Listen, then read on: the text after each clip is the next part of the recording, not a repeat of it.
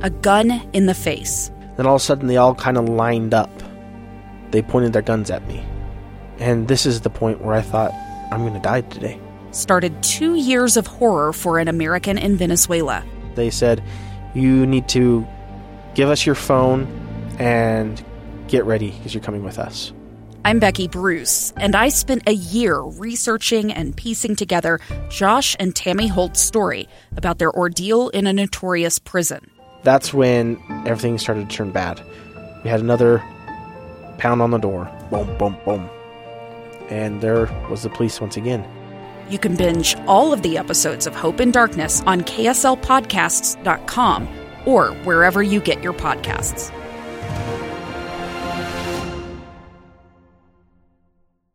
Back to Live Mike. I'm Lee Lonsberry.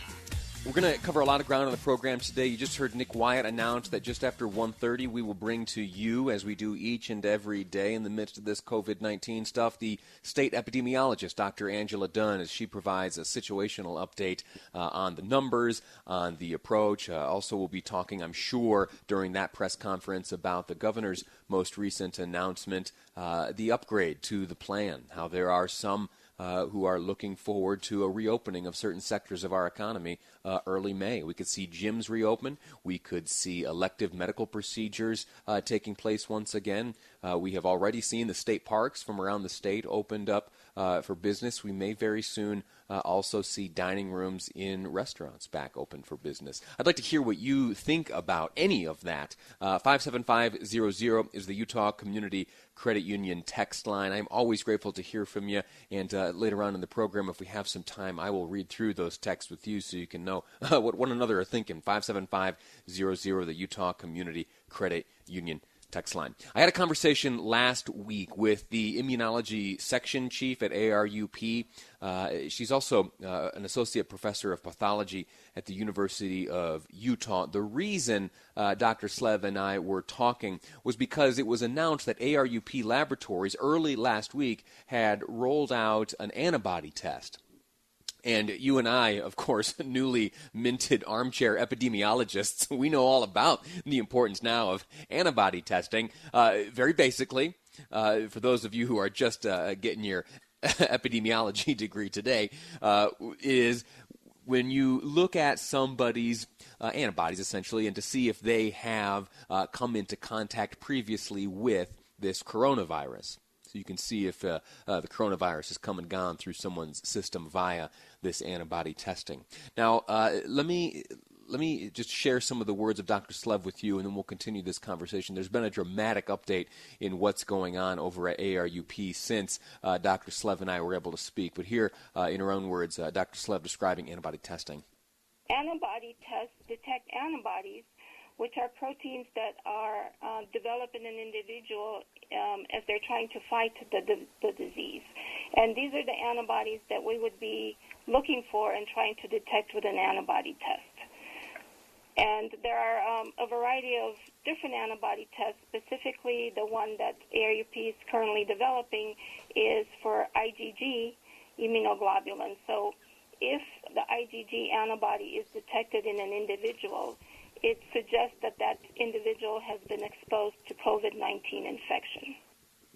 Now, before I go on and share with you the major development out of ARUP laboratories, let me make something clear to you, which Dr. Slev made clear to me just last week, and it is that these antibody testings, when they administer the test to someone, the results come back whether or not this person has in the past had exposure to the coronavirus or not, whether or not there is a positive or a negative result for the presence of these IgG antibodies. That is not to say definitively that that individual has developed an immunity to the coronavirus. There are those that are speculating and guessing that that may ultimately become the case, or that it may ultimately be proven to be the case. But right now, at this stage of research and testing and learning and coming to an understanding of how this virus works, the antibody test is not a test for immunity. It is very simply, very basically, a test for the presence of the antibodies associated with the coronavirus. You got that? Now, I feel silly speaking in such stark terms and harsh terms and definitive terms because, again, I am not an epidemiologist. I'm not a doctor of virology or anything like that. But that was a very important point that Dr. Slev reiterated to me. Now, with all that said, let me tell you what I learned from ARUP just this morning. They sent me a note. It's got some fascinating info, some big words I'm not exactly sure how to pronounce, but the message is clear, and it is this. ARUP Laboratories has announced a nationwide rollout of COVID-19 antibody testing. So it was just 2 weeks ago that we heard the ARUP was just starting to administer these tests to Utahns. They, over those next few days, had great success with the effectiveness of that test, and it is now the case that Utah is reaching out and lending a hand to the rest of the nation as we collect this so important information, which is collected via these antibody testings. So now why is that important, and why does that matter, and why is it such a big announcement?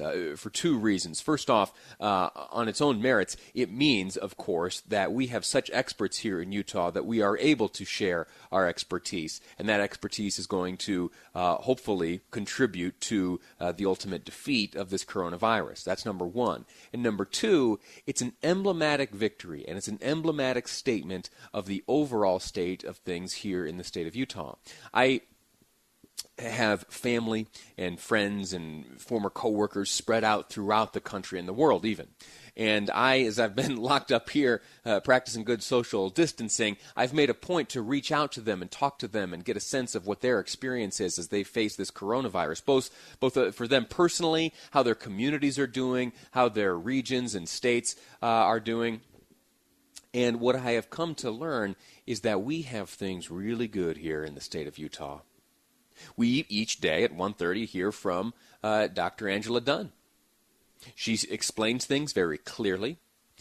She gives a very clear and understandable explanation of the circumstances in which we find ourselves here in the state of Utah, as defined by the numbers which are good, relatively. We also periodically hear from the folks on the coronavirus task force, who explain to us the circumstances. Here is this directive or this order. Here are the details. Here's a website where you can learn more.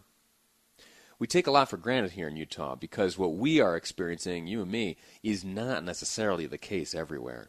There are some folks that live in a state of confusion, lack of understanding, lack of clarity from the medical community in their region, from the government officials. Some areas don't have things like these task forces. Here in Utah, we're doing really well. We're doing really well because we're made up of good, strong, smart people, like you. And I say that because you have had a major impact on one of the factors that allows Utah such flexibility to share its expertise and its accomplishments with the rest of the state. And it has to do with something Angela Dunn says every day. Social distancing is working. We are flattening the curve. We here in the state of Utah have a lower per capita death rate than nearly any other place on the planet. We also have one of the highest per capita testing rates as compared to almost anywhere else on the planet. Let's keep that up. Let's keep that up so we can continue to be a good example, so we can continue to bear the good fruit that's being yielded from our efforts. And let's continue what we're up to so that we can do things like what ARUP is up to and sharing our tools and expertise with the rest of the country so we can defeat this enemy of the coronavirus. Now, I misled you in the last segment. I told you that we were going to have two conversations in this segment, one dealing with ARUP, the other dealing with gyms and the reopening of gyms as announced by the governor. Maybe we're going to be seeing something like that early May. I've run out of time. I can't talk to you about that right now. I'm going to try to find time later in the program, but the gist is this. Gyms are a tough thing. There's a lot of sanitation that needs to be addressed there. There's a lot of either comfort and discomfort that you and I are going to have to overcome as we re-enter some semblance of normalcy. And the gym is an emblematic place that is a business. It is also a gathering place. and it's a place where we have great potential to spread this disease. And so all of the elements that must be overcome to get us back into the gym are in need of discussion. I'd like to have that discussion with you later on in the program. We're going to take a break right now. When we come back, we'll likely be joining Dr. Angela Dunn as she provides her daily press conference and situational update on COVID-19. That's ahead on Live Mike. I'm Lee Lonsberry, and this is KSL News Radio.